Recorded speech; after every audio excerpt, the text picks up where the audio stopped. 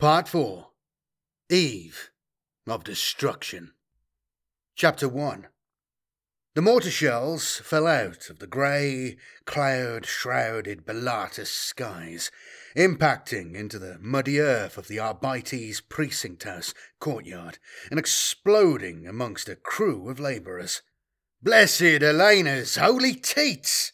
cursed Vannon Court, taking the name of one of the Adeptus Sororitas' greatest heroine saints in vain, and ducking for cover behind the tracks of a rhino transport as the shower of mud, filth, shrapnel, and body parts rained down around him. He ran from cover, knowing from the experience of the last few frantic, chaos-filled days that he had about 20 seconds grace to reach other cover before the next round of mortar shells blasted into the precinct compound. "Mahan!" he called into his helmet voxcaster as he ran. "What are your men doing up there on those wall turrets? Comparing their favourite passages from the Book of Judgment? Take your boot to your spotters' arses and get a targeting fix on the location of those mortar units." "We're trying, Marshal Secundus, but they're hiding out in the hab zones to the east amongst those bombed-out ruins. And they're moving their mortars every few rounds before our spotters can zero in on them," came back the crackling reply on the helmet's vox unit, strain and tiredness sounding clear in the voice of the Arbites squad commander. Mahan was the youngest and least experienced of the Marshal's lieutenants, and Court had originally opposed his promotion, arguing privately with Byzantine that, promising as he was, the young Agri-Worlder arbitrator wasn't yet ready for squad command. Grudgingly, he had to admit that, as in so many things, the Marshal's judgment had been right. In the last few weeks, Mahan's performance had been outstanding, often surpassing that of other, more senior squad commanders. He had taken command of the precinct house wall defences, repulsing several full-scale mob attacks on the fortress battlements and offering an umbrella of effective covering fire to the evacuation airlifts that arrived daily from the other Imperium outposts across the planet. Not, of course, that he was about to tell any of this to Mahan himself.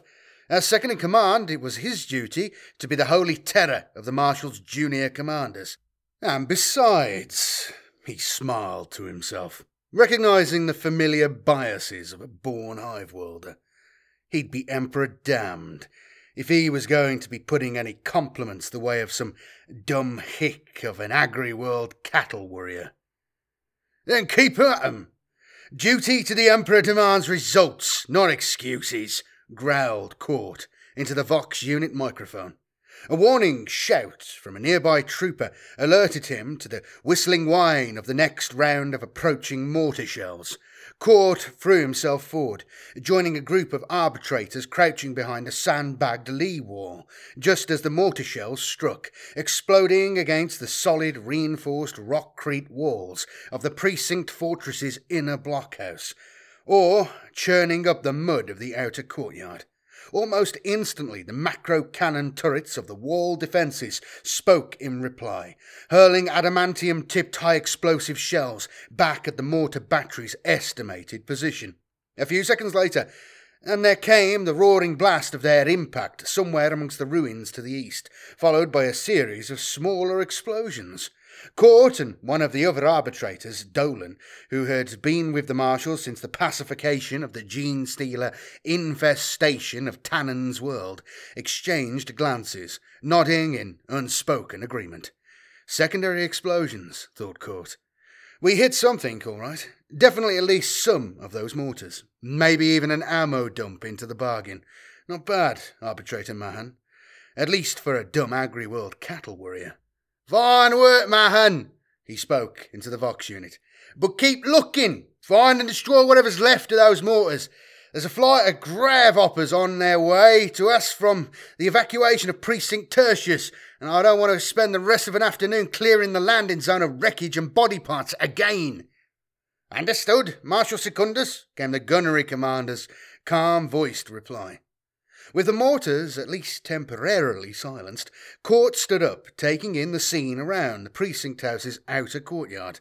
baton-wielding proctor sergeants bawled in unison, directing convict work labourers to clear the courtyard of bodies and wreckage. The chain gang work crews crept nervously out of whatever cover they had been able to find, terrified that at any second the skies would again drop another deadly hail of razor-edged shrapnel down upon them. One of the crews fought the blaze from a burning, open-topped Rhino transport variant that had taken a direct hit from a stray incendiary round, and the smouldering wreckage of one of the local Planetary Defence Force grav hoppers still lay where it had crashed, nose first into the western quadrant of the courtyard, shot down by ground fire after almost completing its third strafing run of the Arbitrator's compound.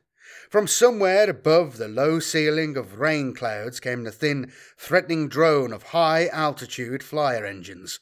Court and Dolan exchanged glances, both of them vainly searching the grey, formless skies above Medina for clues to the flyer's location and identity. "One of ours or one of theirs?" asked Dolan. "These days, does it make any difference?" shrugged Court, with dismissive contempt. 3 hours ago, they had watched a flyer formation make a textbook and apparently devastating low-altitude airstrike on ground targets amongst the industrial suburbs in the north of the capital. Who the flyers were and what their targets had been was still a mystery to the defenders of the Arbites fortress.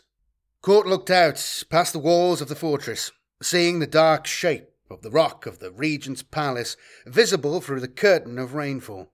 The rain lighting up the enormous looming edifice as it sparked off the crackling defence shield that surrounded the seat of power of the planetary governor of Bellatis. Even from this distance, and even through the sound blanketing barrier of rain, he could hear the sounds of artillery fire. He raised his binoculars, wiping the lenses free of dripping rainwater. The rangefinder device zoomed in on the Regent's Palace, allowing Court to see the spattering of artillery fire impacting harmlessly against the barrier of the defence shield. As long as they kept firing at their beloved Governor Regent, then at least that means they won't be firing at us, Court consoled himself, as he thought again of just how sickeningly quickly events on Bellatis had overtaken them all. It was scarcely 2 months since the unexpectedly premature end of the dry season and the beginning of this, the harsh and unforgiving monsoon months. Scarcely 2 months since the fearful discovery in that now thankfully obliterated underground chamber beneath the Rook. But in that time, the whole of Bellatis had slid into anarchy and civil war, with a speed and viciousness that had been truly terrible to behold. Court watched another round of artillery fire strike against the palace defence shield. Several shells overshot their target. Emperor alone knows how the gunners could miss a target that massive, thought Court, and landed with disastrous effect amongst the thousands of refugees sheltering in futile hope amongst the surrounding ruins, under the falsely protective shadow of the palace rock. The whole place is going to the warp, and the warp's welcome to it, thought Court sourly, with a bitterness that he knew came from helplessness and his own angry reaction against what was now the inevitability of total defeat. The sooner the Marshal gets us out of here, the better. Emperor knows we've done everything here we could for these poor wretches. Chapter 2. Muffled by the defence shield and the invisible null fields that screened off the otherwise open balconies from the outside world, the sounds of the civil war tearing Bellatis apart hardly penetrated the throne room of the Regent's Palace. Indeed, thought Byzantine, you wouldn't know that their world was only days away from extinction, the way these fools prattled on, still vying for petty privileges and personal advantage, as their world died around them. What you must understand, honoured Marshal, is that His Majesty the Governor-Regent is not yet ready to take leave of his beloved homeworld, a world which, I hasten to add, the Emperor, in his divine wisdom, has entrusted to the stewardship of the Governor-Regent and his family for these last 400 years. What you really mean, thought Byzantine, staring impassively at the tall and patrician figure of First Security Minister Judah Kale, is that you've persuaded the fat fool that it's his noble duty to remain here until the very end, because you and your kind still haven't finished plundering your beloved homeworld. For every piece of booty that you need to set yourself up for the rest of your parasitic and well-pampered lives on another world, preferably one far from any war zones and any troubling memories of Belartus and the ghosts of its inhabitants. So far, the First Security Minister had almost filled the holds of one orbiting transport with property of the household of the Governor-Regent, property which included not only the contents of the now emptied vaults of the Regent's treasury, but whatever other loot and valuables that Kale's security thugs could plunder from elsewhere amongst Belartus's museums, shrines and treasure houses. The question of how many of their fellow doomed Belartusites could have been carried to safety inside those cargo holds was apparently not one that occurred to either the security minister or his accomplices. I understand the Governor-Regent's desire to remain here with his people for as long as possible, said Byzantine, pointedly addressing the occupant of the Governor-Regent's throne rather than the figure of Judah Kale standing before the throne dais. Still, as a servant of the Emperor, it is also his duty to survive, since the Emperor in his mercy has commanded all his most valued servants here on Belartus be spared from the power of this new enemy weapon. As the most senior agent of the Emperor's law here on Belartus, it falls to me to ensure that the evacuation of the Emperor's faithful subjects proceeds without delay. I am here today to warn the Governor-Regent that he cannot delay his departure any longer.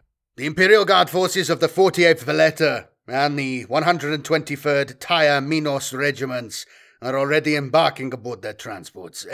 My Adeptus Arbites garrison is the only Imperium force remaining on Belartus, and I have just received word that we too have been ordered to pull out. Byzantine paused, looking directly at the portly figure of the Governor-Regent sitting on his throne. If the Governor-Regent wishes to remain here, along with the rest of his subjects, to face the arrival of the despoiler's terror weapon, or to hold out to the last against the renegades currently laying waste to his capital, then I commend His Majesty's loyalty to his planet and people, but I tell him now that he shall do so alone, and without the protection of the Adeptus Arbites and the Imperial Navy. Almost on cue, a heavy salvo impacted against the palace defense shield, sending tremors running through the stonework of the ancient building and causing many of those present, courtiers and the anonymous faces of Belartus's minor-ranking nobility, clustering to the presence of the Governor-Regent in the knowledge that he was their sole chance of escape, to cast nervous glances around them. Clearly few amongst this aristocratic elite shared their governor's apparent desire to see their world's death agonies out to the bitter end, and most, if not all of them, already wished they were aboard one of those orbiting transports. The dank and confined holds and compartments of an imperial transport were a poor substitute for the grand and spacious fineries of the Governor-Regent's palace, but at least they were safely out of reach of the cultist artillery barrage. We thank the Marshal for his warning, but we remind him that we too hold Adeptus rank equal to his own, and that as His Divine Majesty's Governor of this world, the final order to leave it and abandon it to the enemy must come from this palace and not from the Arbites courthouse. The Governor-Regent's strangely thin and reedy voice rang through the high-ceiling throne room, and he glanced nervously around him as he spoke, seeking encouragement from those around him. Byzantine fought down an outburst of angry frustration. Even now, With his world just days away from destruction, this fat fool seemed to play politics, to put on a show for the assembled nobles that he would not be so easily dictated to by the Imperium.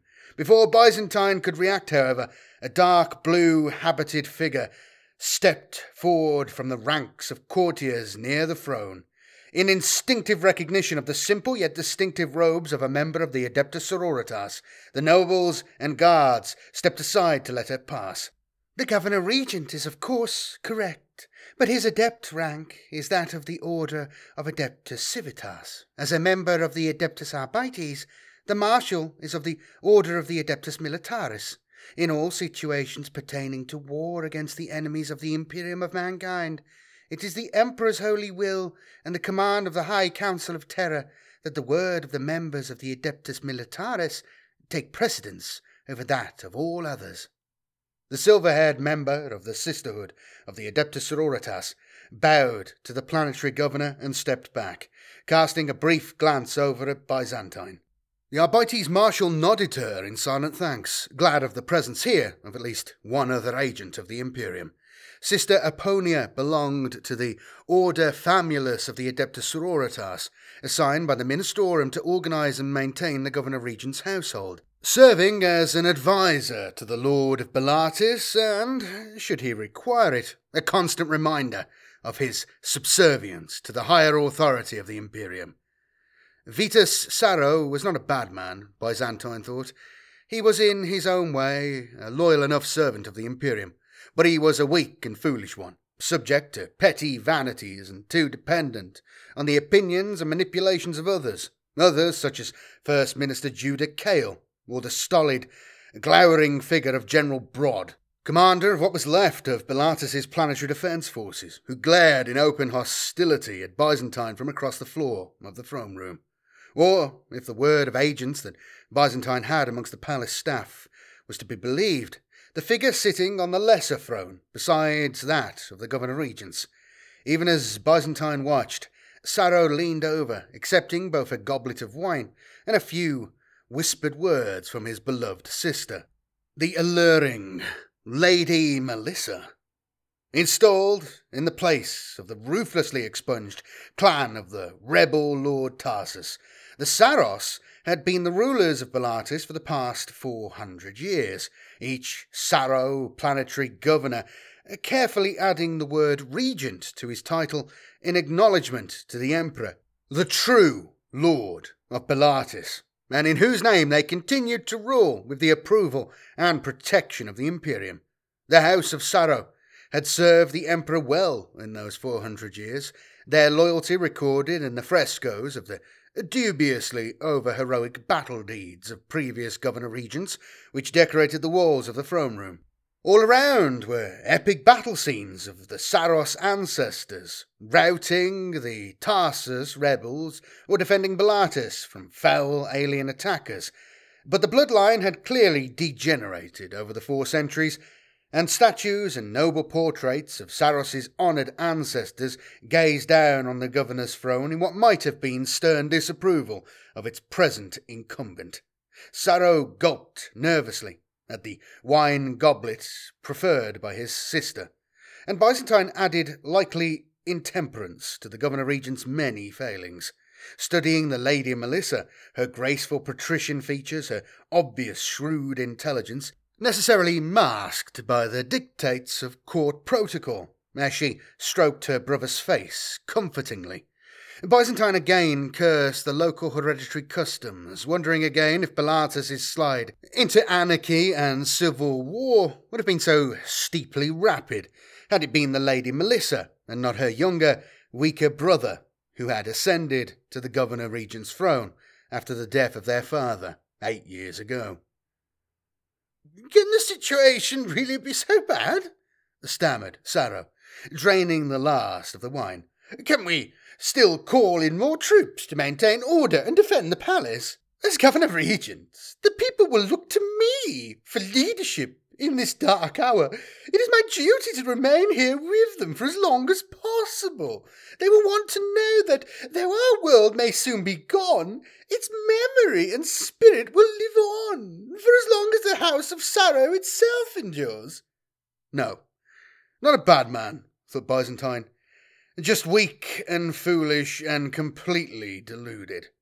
More troops? Asked Byzantine, struggling to temper the scathing tone of his voice. From where, my lord? Your barracks are empty. Your entire troop reserves are either deployed in the field or have abandoned their posts. Many of them, whole regiments even, have gone over to the side of the enemy. Byzantine broke off here, sparing a withering glance to General Broad and his adjutants. It was now apparent that the ranks of the Planetary Defence Force had been successfully infiltrated months or even years ago by Chaos cultists and sympathisers. As word of the impending disaster leaked out amongst the people of Bellatis, more and more Chaos cults had emerged from hiding in almost every major population centre across the planet's surface, spreading fear and dissent amongst a populace already terrified by the first whispered, horrified rumours of their world's imminent destruction.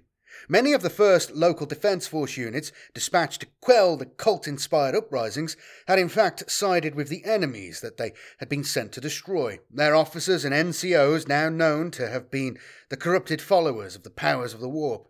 In other units, it had been the rank-and-file troops who rebelled, executing their officers and opening their armories to the ever-swelling ranks of the followers of Chaos. The cult leaders preached that only those that swore themselves to the dark powers would be spared when the planet killer hung in orbit over their heads and the wrath of the despoiler descended upon their doomed world. The terrified inhabitants of Bellatis had flocked to the cause of Chaos in their millions, desperate to grasp at any chance of survival, when faith in the Emperor apparently now offered none. The wave of defections and conversions to the side of Chaos spread at a terrifying rate amongst the population, starting primarily amongst the Planetary Defence Force.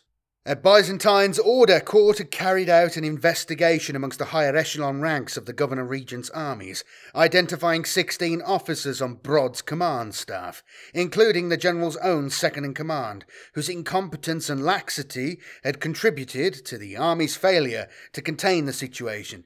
Justice for those 16 had been swift and summary, but the investigation had been necessarily hurried, and Byzantine was troubled by a worrying suspicion that there might still be Chaos agents hiding amongst the Planetary Defence Force command staff.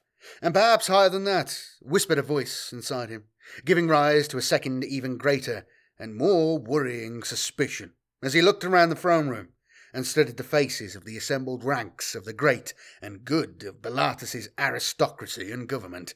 Here was not the time and place to act on those suspicions, he knew.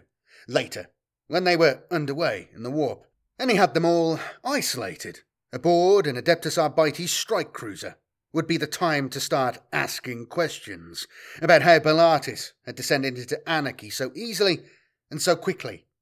How much was due to laxity and incompetence, which, as those 16 executed PDF command officers could testify, were themselves considered crimes against the Emperor in the eyes of the stern guardians of his law, and how much was due to a crime far more heinous: treason, betrayal, heresy and connivance with the powers of the warp, crimes for which there could never be a great enough punishment.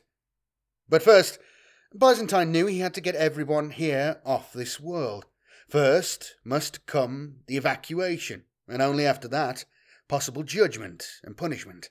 Stifling his natural anger and frustration, he adopted a more conciliatory tone, remembering an expression used by the hunters of his homeworld as they patiently lay in wait, sometimes for days on end, watching over the traps and snares they laid by the game trails and watering holes of the dense forests that covered the face of Skya.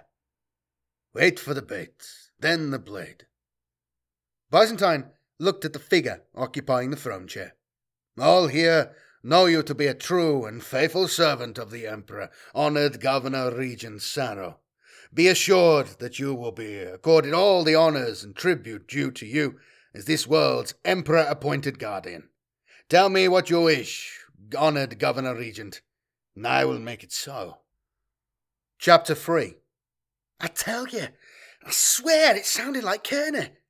The other two Planetary Defence Force troopers peered cautiously through the bunker's forward observation slit, scanning the shifting mists that covered the rain-soaked mud in front of their position and listening to the eerie silence that enveloped the scene.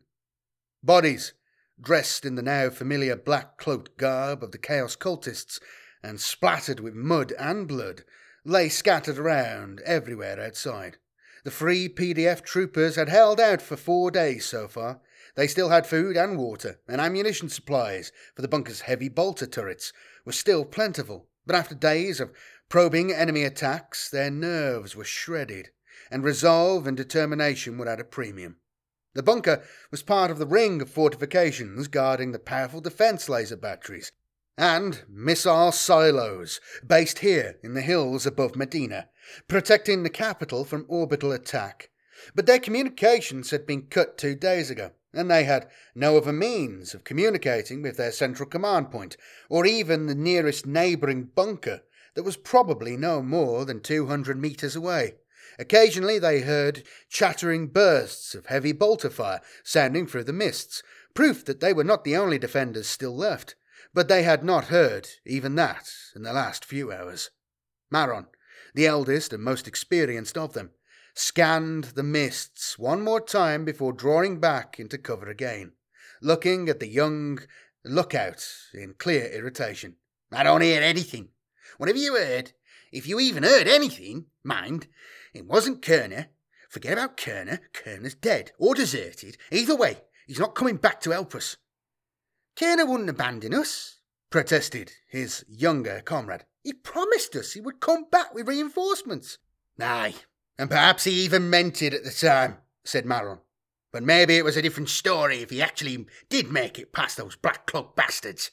Kerner's got a wife and 2 kids down in Medina, and he probably figured he'd rather face the end with them than with me or either of you 2 fools. Hell, if I don't even blame him. I've got family too, back home, in the outskirts of Ravas. That's another continent away from here. But if I thought that I even had half a chance of getting back there in time, you think I'd still be sitting here with you? Maron shook his head in disgust, and then checked himself. The younger trooper had fought well over the last few days, but he was barely older than Maron's own lad back home. He was frightened and tired. All 3 of them in this bunker were going to die. If not now, at the hands of the Chaos Cultists hiding somewhere out there in the mists, then in a few days' time, when the enemy fleet and its terrible, world-destroying weapon arrived in the Balata system. Perhaps, thought Maron, he should be easier on the lad. Perhaps. Out there! There's someone in the mists! It's Kerner! Emperor Zorf, it's really him! Alerted by the other young recruit's excited shout, Maron snatched up his lasgun, using its infrared sighting scope to pierce the veil of mist. He saw a figure emerging out of the distant tree line, staggering towards the bunker. It was wearing the blood-stained blue serge uniform of the Balatis Planetary Defence Force, and seemed to be limping from a leg wound. Maron retrained the scope settings, zooming in on the blood-smeared features of the figure's face. It was Corporal Kerner, all right. Through the scope, Maron could see Kerner's mouth moving, and from inside the bunker he could hear his comrades' cries for help, pleading with them not to fire upon him. But still, something about the scene made the veteran trooper hesitate. Something, a sense of disquieting doubt, called out in warning to him. Then suddenly there was the sound of crackling bursts of gunfire, bullets and las bursts, throwing up small gouts of muddy earth in the area around Kerner. Maron saw dark figures moving amongst the cover of the tree line, and the soldier in him reacted instantly and instinctively. "Covering fire! Give him covering fire!" One of the other troopers manned the bolters, sending a stream of heavy-caliber death into the cultists' hiding place, expertly panning the twin-mounted weapons back and forth along the tree line for maximum effect. Maron watched, nodding in approval. At the start of the dry season, this one had been a raw recruit, but the last 2 months of fighting, as Bellatus tore itself apart around them, had turned the young trooper into something close to a seasoned veteran. Maron took aim with his lasgun, sending precise and carefully judged shots into any black-robed shape foolish enough to show itself to his gun sights. An urgent hammering sounded from the thick, armoured door at the end of the cramped bunker space. Kerner, pleading to be let in. One of the youngsters moved to disarm the booby-trap door systems and let him in. Maron readied his lasgun, expecting the cultists to make a suicidal charge across the open ground and toward the bunker door as it opened, but instead he saw them falling back into the sheltering shadows of the surrounding forest. Again, that mental voice of disquieting doubt called out to him in warning. Too late. He turned, seeing the youngster already opening the door, seeing Kerner in the doorway, seeing the bloody marks of the 8-pointed chaos sigil that had been carved into the flesh of his face, seeing the las pistol in his hand, seeing as he raised and fired it at point-blank range into the chest of the youngster who had opened the door for him, seeing the rows of explosive charges strapped to Kerner's chest, seeing the trigger device gripped in Kerner's other hand. Maron reached for his lasgun, knowing that he would never be able to aim and fire in time, praying that, when the end came in a few days' time, for his wife and children, it would be just as sudden and painless as this. Corson, the Faceless, champion of Chaos Undivided, watched in grim satisfaction as the aftermath of the explosion swept across the clearing, mud and debris raining down in its wake. Around him, the line of black-cloaked cultists crept out of cover. Khoisan barely spared them a glance. They were mere rabble, barely fit to serve amongst the lowest dregs of the despoiler's armies. But here on this world they were adequate for the purpose, just as the captured prisoner had, in the end, adequately carried out his purpose. The fool had willingly carried out his task, believing, in doing so, that his death would ensure that his family would be spared in the coming catastrophe. Khoisan almost laughed at the thinking behind such folly, knowing that all around him were other fools who believed the same, who believed that in serving the cause of chaos they would be saved when the planet killer arrived. It was the will of the spoiler that all on this world would be annihilated, and that was the purpose of the mission Khoisan was now on. He raised a hand, signalling to a cultist nearby armed with a grenade launcher. Seconds later, a bright starburst shell exploded high overhead, summoning the main body of cultist troops gathered on the lower slopes of the hillside. The last bunker in this section of the defence chain was gone. The way ahead to the laser batteries and silos was clear. Chapter 4. For the third time in as many hours, the wave of black-cloaked cultists charged across the square, and for the third time in as many hours, they were met with a withering hail of fire from the defenders behind the makeshift barricades. From his position atop the shattered stump of what had once been a tall statue of the blessed Sebastian Thor, Confessor Johann Devane directed his flock's volleys of gunfire, heedless of enemy snipers.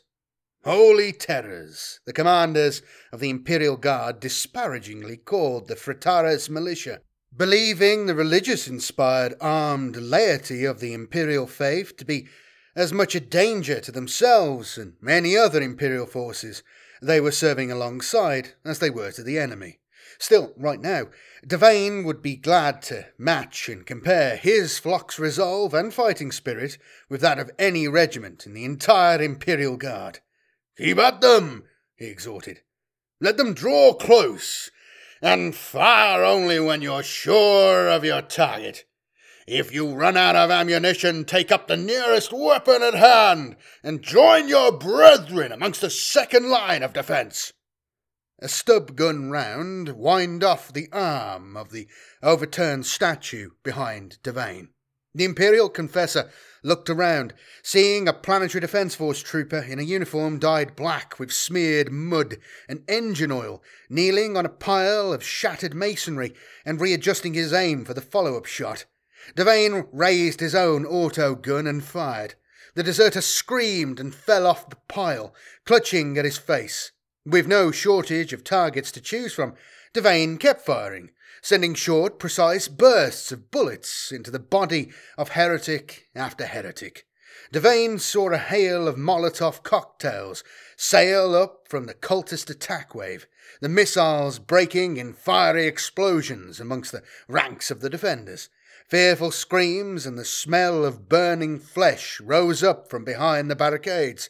Devane sighted on one of the firebomb-throwing cultists, a burst of devastatingly accurate auto-gun fire, exploding the missile just a moment after it left the thrower's hand. A blanket of burning promethium drenched the cultist and those around him, setting alight their robes and transforming them in seconds into living, screaming fire mannequins. In their terror and pain, they ran blindly amongst their own ranks, setting others alight and spreading the fear and confusion even further into the cultists' attack. "See! The fires of the Emperor's wrath consume them!" called Devane, knowing all too well how positively the zealots of the Fraterus militia responded to such fire and brimstone rhetoric. "Shine, and the burning radiance of the Emperor's glory upon them! Cast them back into the darkness of the warp!"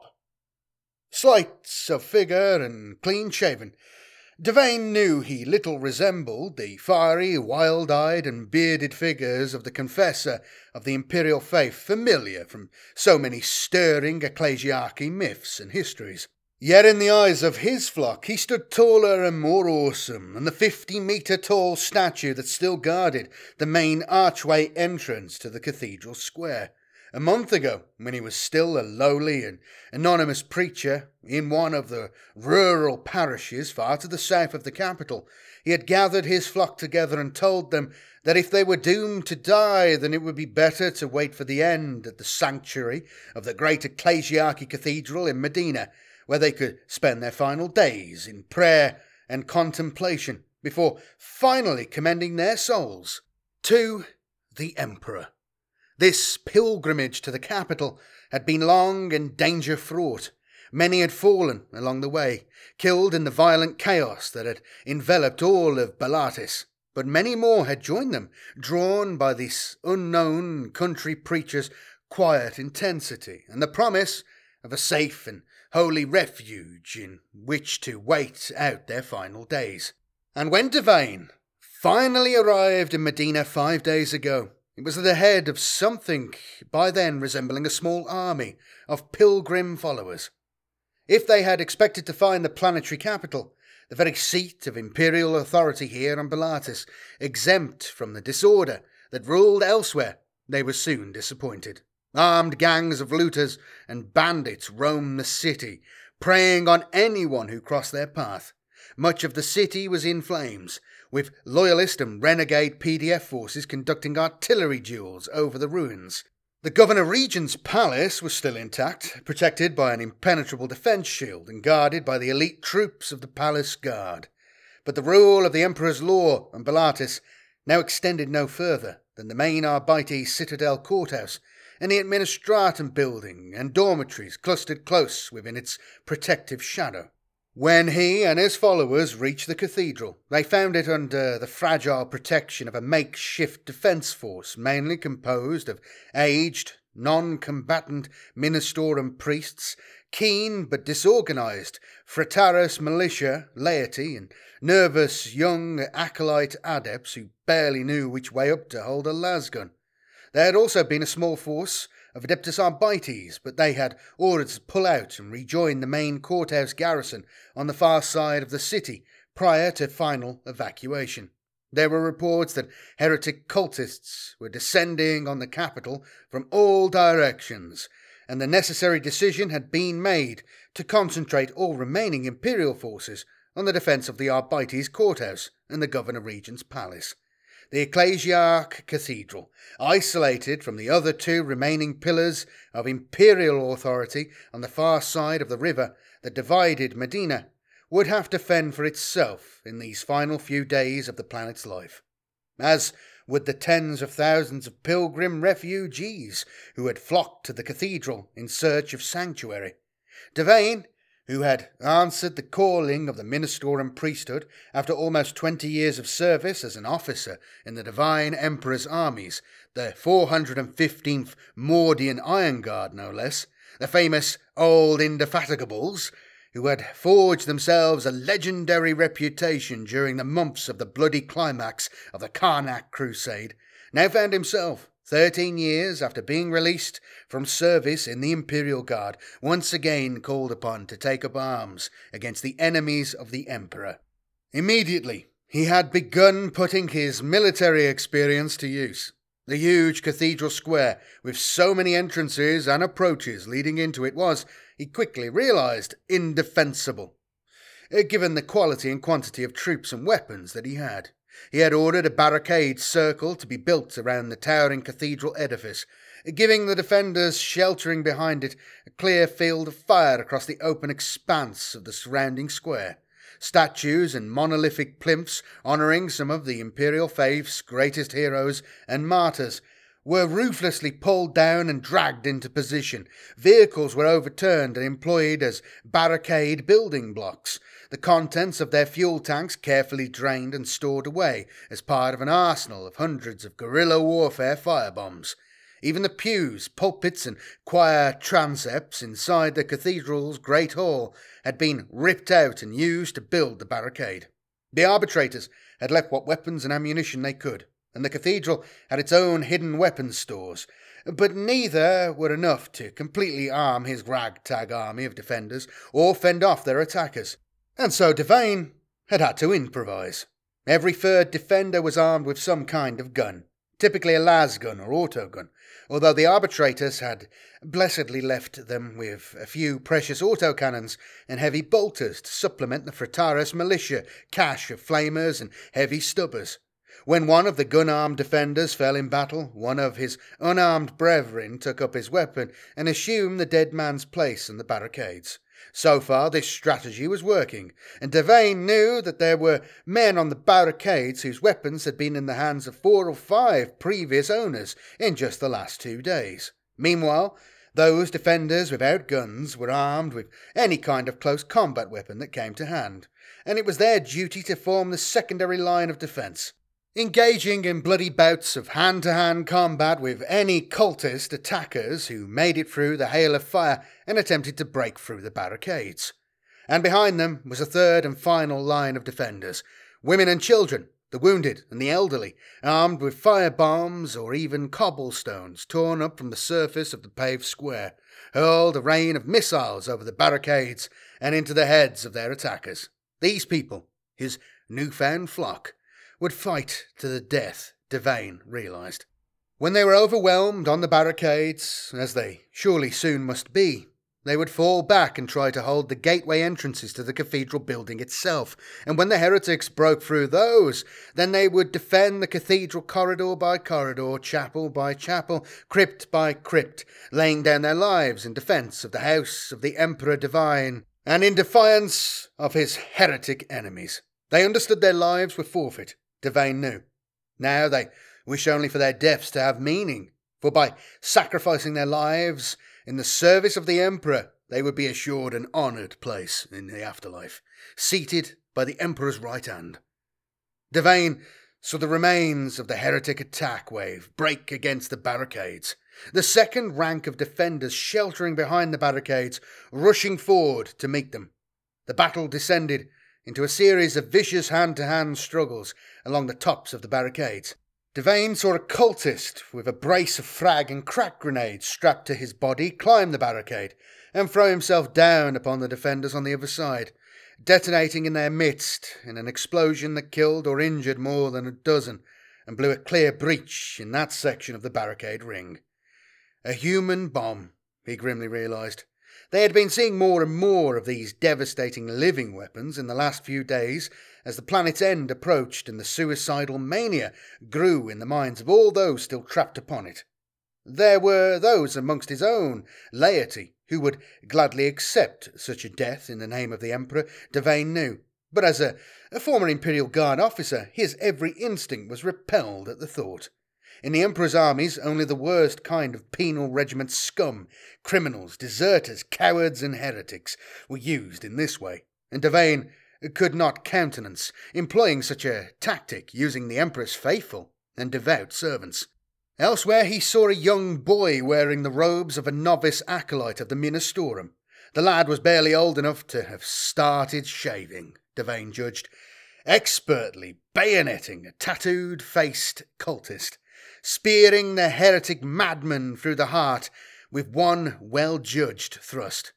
The cultist's lifeless body tumbled away down the barricade slope to join the growing mound of black-garbed corpses heaped there.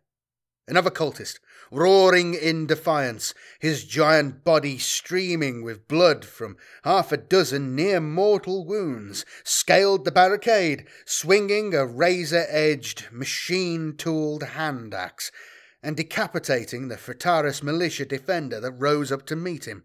Then, at the top of the barricade, a hurled cobblestone smashed into his head. His skull crushed, he fell amongst the waiting defenders on the other side of the barricade.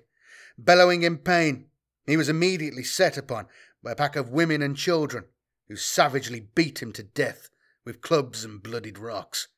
Devane drew his old Imperial Guard chainsword and threw himself into the fray, hacking and slashing into the press of black-cloaked bodies and shouting whatever stirring exhortations that he could remember from the more bloodthirsty passages of the approved litanies of devotion. "Father Confessor, beware!" shouted one of the Fritaris in warning, suddenly throwing himself in front of Devane and taking a heretic sword thrust intended for the Imperial preacher. Devane swung his chainsword in fury, severing the heretic's sword arm with his first blow and laying open their chest with his return sweep. The heretic, a woman, Devane saw with a shock, fell away with a gurgling death scream. Devane knelt down over the dying Fritaris brother, recognizing the man as one of the group of sharecropper farmers who had joined the pilgrimage at the end of the first week of their journey. Devane realized with regret that he had never learned the man's name. "Father, my wife and children, my sister's family too," choked the dying man, reaching with a wavering hand to grasp the burnished silver medallion image of the Emperor Ascendant that Devane wore around his neck. "They are sheltering inside the cathedral, Father." "And the Emperor will watch over them," Devane assured him, recognizing the helpless fear in the dying man's eyes, pressing his hands to the medallion image. "As will I," he added, seeing the man's features relax in contentment, just seconds before the moment of death. "Walk in the light of the Emperor Divine, brother," he intoned quietly, touching the medallion image to the dead man's lips and forehead in the traditional blessing of the fallen. The Imperial preacher took up his chainsword again, keen to take out his rising rage on the Emperor's enemies, but all around him he saw that this latest phase of the siege of the Ecclesiarchy Cathedral was coming to an end. What was left of the cultist attack wave was fleeing back in retreat across the cathedral square. Gunfire from the barricade defenders chased them on their way. Devane understood the gunners' sense of bloody-handed triumph and desire to punish their enemies further. But there were other more tactically vital considerations to be made. "Cease fire!" he bellowed. "Conserve ammunition! Don't waste your shots! Save them for the next time they come at us!" Other voices took up the cry all along the barricade lines, and the ragged volley of gunfire quickly died away. Silence suddenly and shockingly descended on the open expanse of the corpse-strewn square. Quickly, While the surrounding cultists were still reeling from the failure of the latest attack, packs of small, nimble figures scurried up over the tops of the barricades and began foraging amongst the carpet of dead and dying heretics. They began collecting weapons and ammunition from amongst the enemy dead, dispatching any wounded and still living heretics they came across with quick thrusts of the sharp-bladed knives they carried. They moved fast, trying to keep one step ahead of the enemy snipers who were now beginning to open fire at them from the far side of the square. They were women, children, and walking wounded, and any other non-combatants who had volunteered for this perilous but very necessary task. Better to risk their lives to a sniper's bullet, ran the cold-blooded tactical doctrine, than that of an able-bodied fighting man. Devane knew the tactic was a good one, but still it sickened him to have to put it into practice. Children, he thought to himself, wondering how much further the planet-wide madness would go as Bellatus' final extinction loomed ever closer. Now we are using children to wage our wars. Suddenly a chattering stream of heavy stubber fire ripped across the square, shattering cobblestones, making corpses jump and dance under the impact of high-speed bullets into flesh and cutting across the path of one of the small running figures. The child screamed and fell, and kept screaming as it writhed in agony amongst the corpses, in clear view of the enemy snipers. A second burst from the same weapon would have mercilessly finished the victim off, but Devane knew that mercy was not something the enemy was capable of.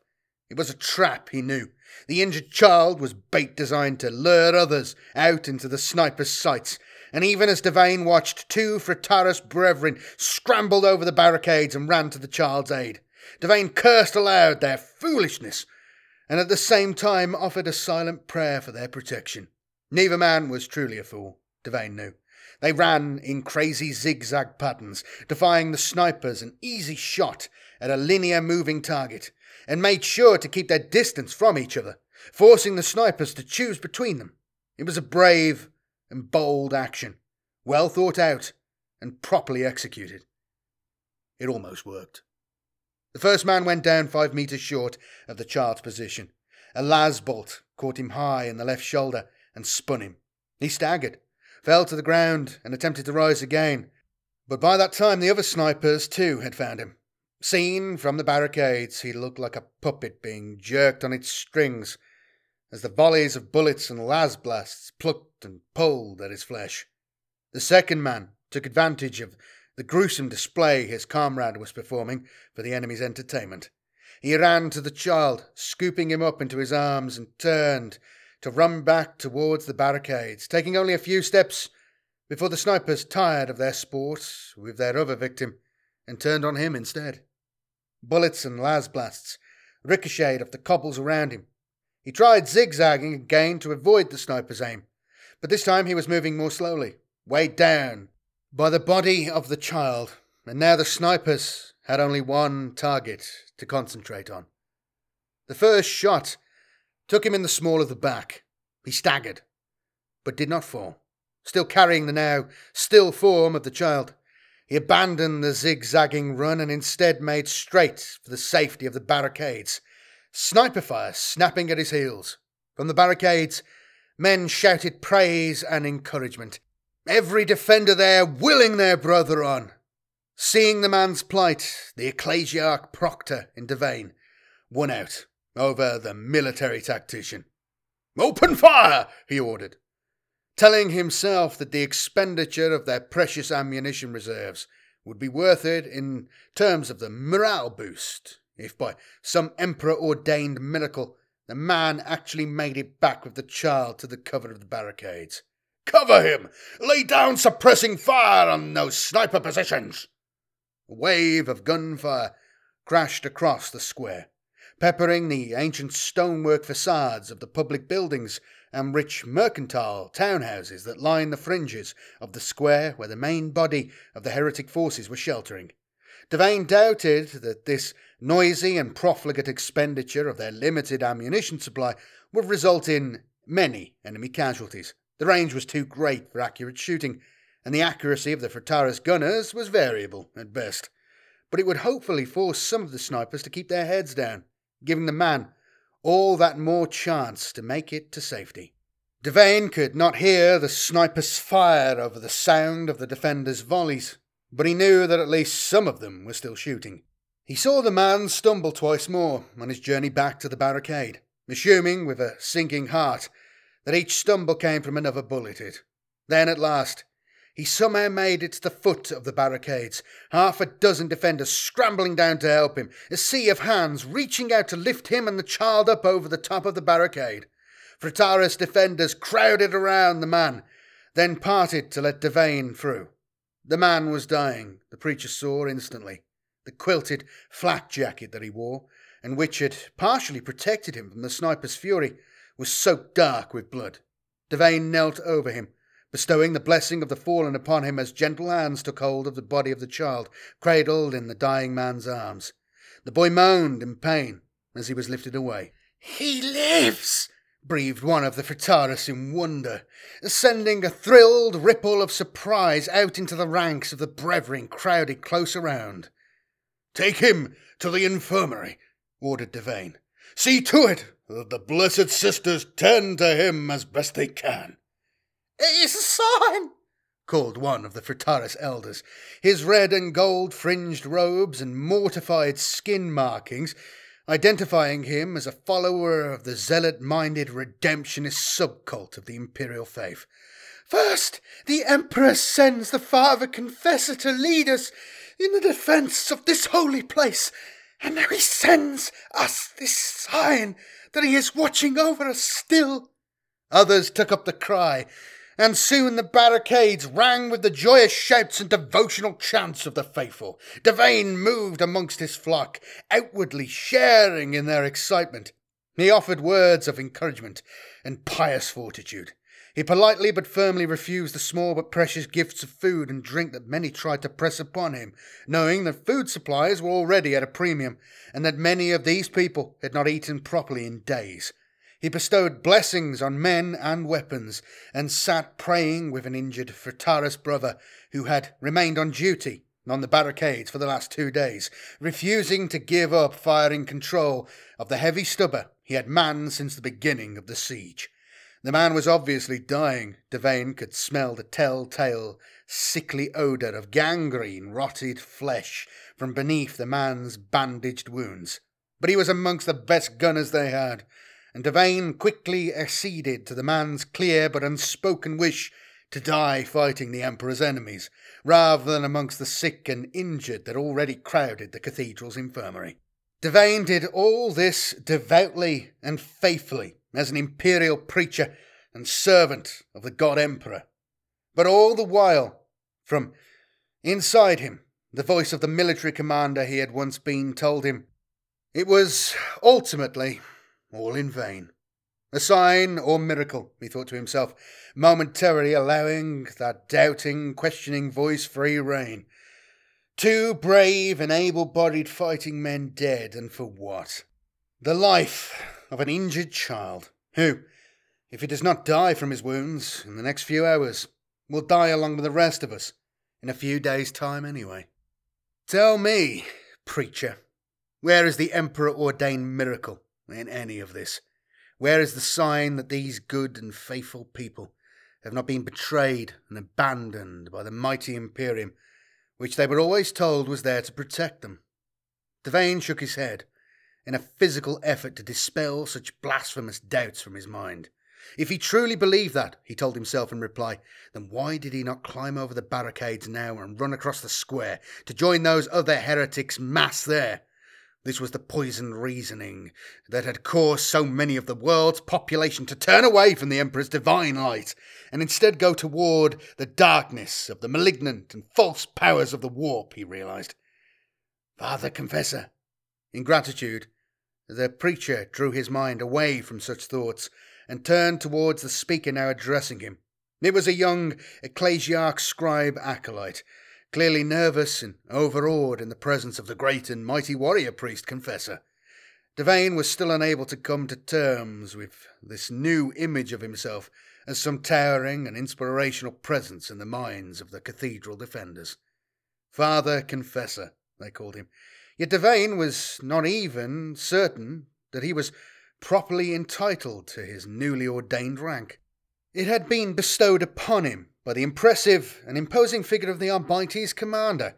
Byzantine, he had been called, when he had arrived to supervise the arbitrator's final withdrawal from the Ecclesiarchy Cathedral. It had been Byzantine who had authorised for the Frataris to be given whatever weapons and supplies the Arbites had to spare, and it had been Byzantine who had shrewdly realised the imperial preacher's worth. "A guard officer turned holy man," the arbitrator had said, looking speculatively at Devane. "We could use a man of your abilities defending the Imperium compound across the river. You'll be doing your duty to the Emperor just as you are here, but there'll be a place on an evacuation shuttle in it for you as well." "My place is here with my flock," Devane had answered. "I have led them this far, and I cannot abandon them now. If they must remain here, then I must remain with them." Byzantine had nodded in silent understanding, approving of the preacher's devotion, but regretting the loss of such a clearly capable and courageous servant of the Emperor, and had turned to go. Suddenly he had hesitated, turning back towards Devane. "A mere preacher is an unworthy leader for the Frataris militia. The articles of the Church militant tell us that only a ministorum adept of the rank of confessor or higher may command the armies of the faithful. Your cardinal is already aboard one of the orbiting transports, which leaves me as the ranking imperial servant left on this world." The big arbitrator had paused, reaching forward and solemnly laying a heavy armour gauntleted hand on the shoulder of the diminutive preacher. "Walk with the Emperor, Father Confessor Devane. My thoughts and prayers go with you." Devane had stood, stunned, as the Arbites commander saluted him and strode off towards the waiting grav lifter shuttle. At the bottom of the landing ramp, he had again turned back to Devane, his final words to him still somehow audible over the rising scream of the shuttle's engines as it prepared to take off. "You have your duty, and I have mine, and those duties take us to our separate destinies, but I swear to you that one day my duty will be to avenge the loss of this world and the sacrifice of these children of the Emperor." "Father Confessor?" asked the scribe again, his voice cowed in tones of nervous reverence, and again calling Devane's attention back to the situation at hand. "Tell the brother Archdeacon that the enemy assault is over, at least for the present. It is safe for him and the other brethren to continue with the evacuation." The young acolyte bowed and gratefully retreated, eager to be away from the dangerous barricade area and keen to rejoin the rest of his brethren in the safety of the cathedral's inner courtyard, where they had gathered to await the arrival of the final series of evacuation shuttles scheduled to depart from the cathedral. Over 100 Ministorum adepts yet remained within the cathedral, overseeing the final inventory and packaging of the precious ecclesiarchy relics and records housed in the miles of crypts beneath the ancient building. There were countless documents and scroll records stored down there, maintained and guarded by an army of scribe adepts. Taken together, they formed a comprehensive record of the presence and power of the imperial faith here in Pilatus, and thus were also a history of the thousands of years of imperium rule of the world, the oldest and most precious of them dating back more than 10 millennia, to the time when the world was first reclaimed in the name of the Emperor. The planet and its people would soon vanish, but through the Ministorum's painstakingly maintained histories, some vestigial memory of it would continue to live on as part of the everlasting imperium of mankind, if only in the form of meticulously catalogued scrolls and data slate recordings stored deep in the bowels of a Ministorum librarium on some far distant ecclesiarchy shrine world. Accompanying the records and relics on the flight from the doomed world would be hundreds of ecclesiarchy adepts, ranging from the Cardinal Astral himself to the lowliest scribe adept and relinquidius keepers. Many of the cathedral adepts had opted to remain here to defend the Emperor's house against the heretic horde, but many more had not. If Johann Devane, the man, was tempted to feel any bitterness towards those who sought to escape the destruction of this world and its people, then preacher, now confessor Devane, the adept, did not, remembering again the final words of the Arbites commander. They have their duty, and I have mine. In the end, it is our destiny to serve the Emperor in the ways he has commanded for each of us. Chapter 5. Master, you must come. The last of the shuttles is about to leave. The Archdeacon himself has commanded you to board it. The frightened voice of the novice initiate roused Sobek from the light trance that he had placed himself in. Although his astropath senses had warned him of the boy's scurrying approach from the now eerily empty and abandoned corridors and chambers of this section of the Ecclesiarchy Cathedral, from outside the cathedral walls the astropath's finely attuned ears picked out the now familiar sounds of combat, while his psychic senses dimly told him of the even greater chaos in the city beyond. Dimly, only because he had deliberately closed off those levels of his inner vision with powerful mental blocks, fearing that the psychic shockwaves generated by the confusion and terror of the doomed planet's population would overwhelm his own mind.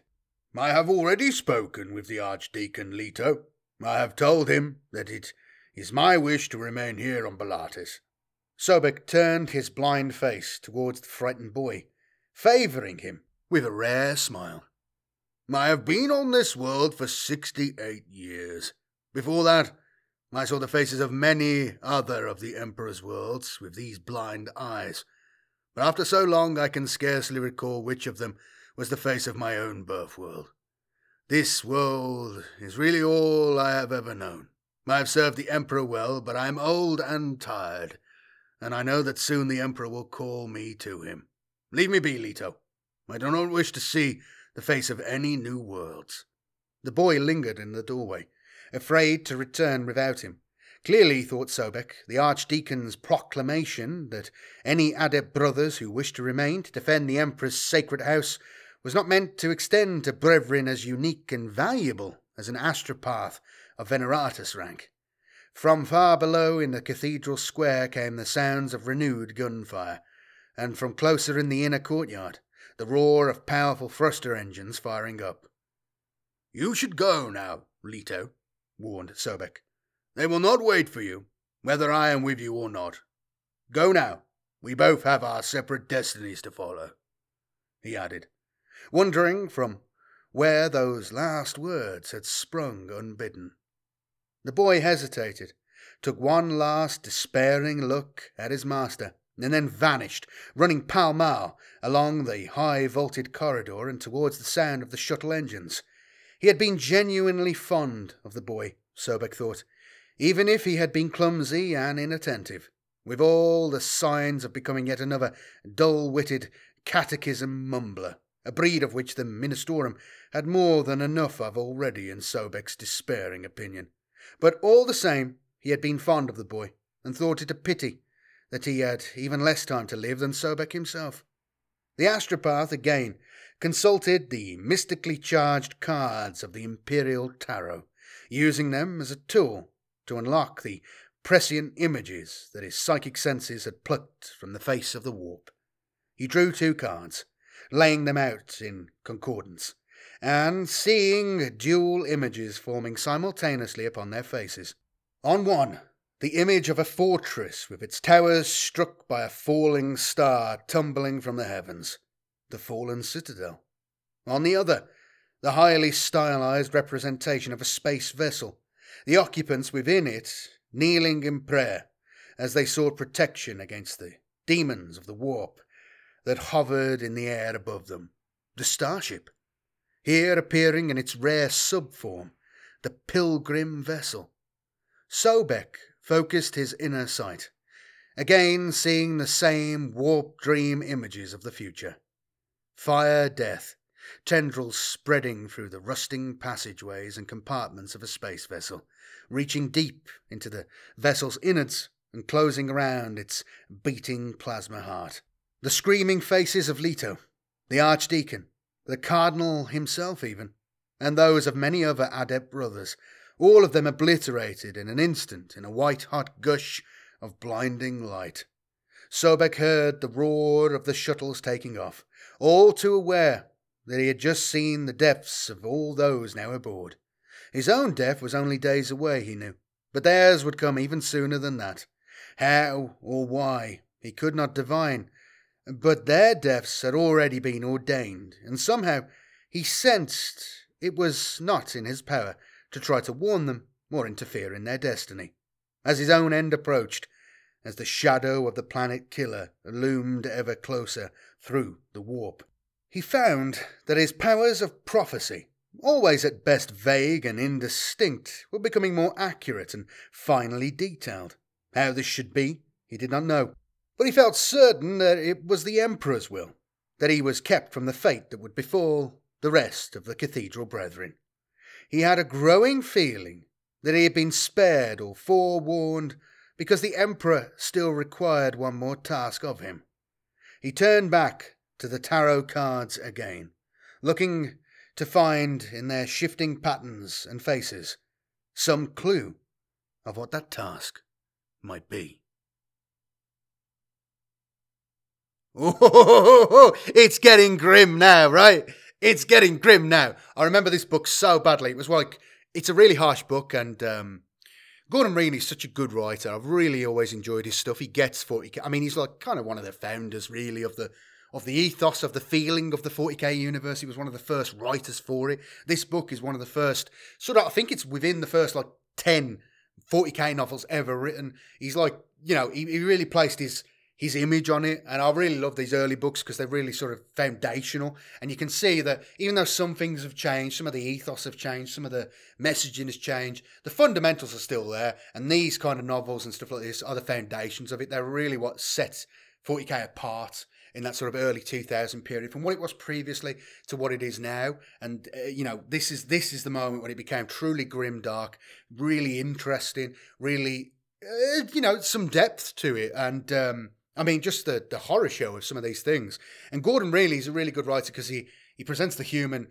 He's able to present glorious defiance, which I like to see. There's some moments here of pure honour, but also you get a sense of the horror of everything as well. So yeah, he's really capable of doing that. Is he the best writer in the world? Maybe not.